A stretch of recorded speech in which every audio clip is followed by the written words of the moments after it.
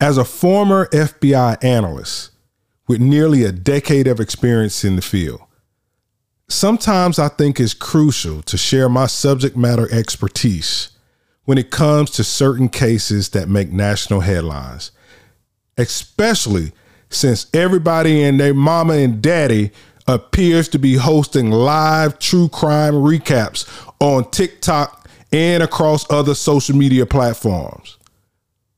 Besides, once an investigator, always an investigator. And I strongly believe in providing visibility and Black law enforcement related commentary on investigations being conducted involving the Black community. Now, I understand your interest in my opinion due to my work experience. But before I delve into that, there's something important that I like to address right off the bat.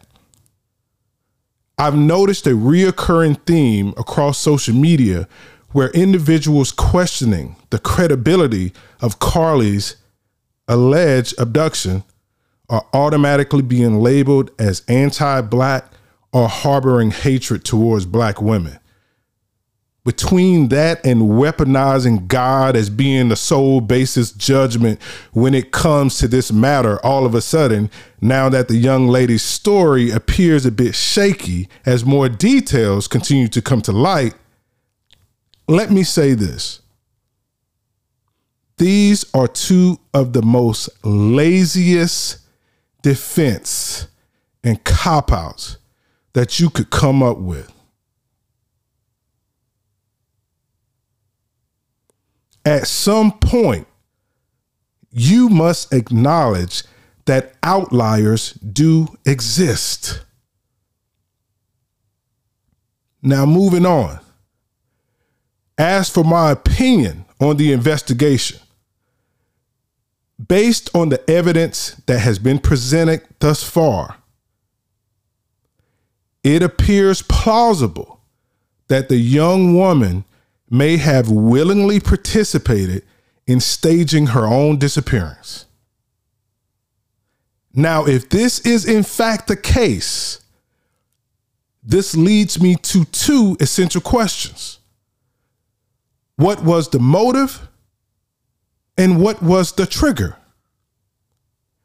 Now, by definition, a motive refers to the underlying reason or intention that drives a person to commit an action, including breaking the law. While on the other hand, a trigger is an event or circumstance that acts as a catalyst, provoking an immediate reaction or response.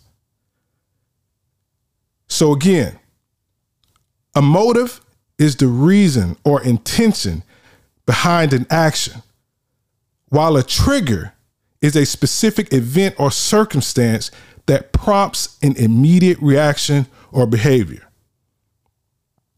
Now, I'm not trying to confuse y'all, but there can be some overlap between a motive and a trigger.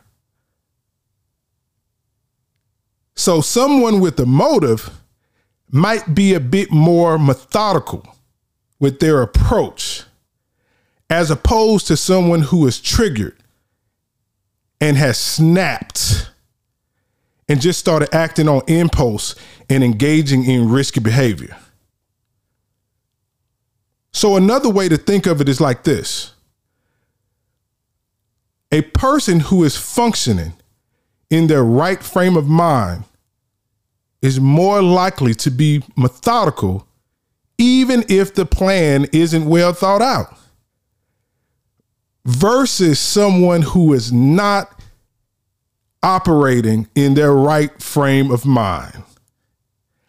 However, I can almost guarantee that there are cases throughout history where an individual who was triggered by something was able to take a methodical approach when committing a crime or breaking the law.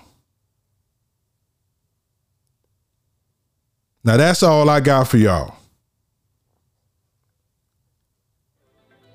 Make sure that you are following me at Hitch Hemingway across social platforms. And if you got some time, check out the Hitch Hemingway pod, streaming on Spotify and Apple Podcasts.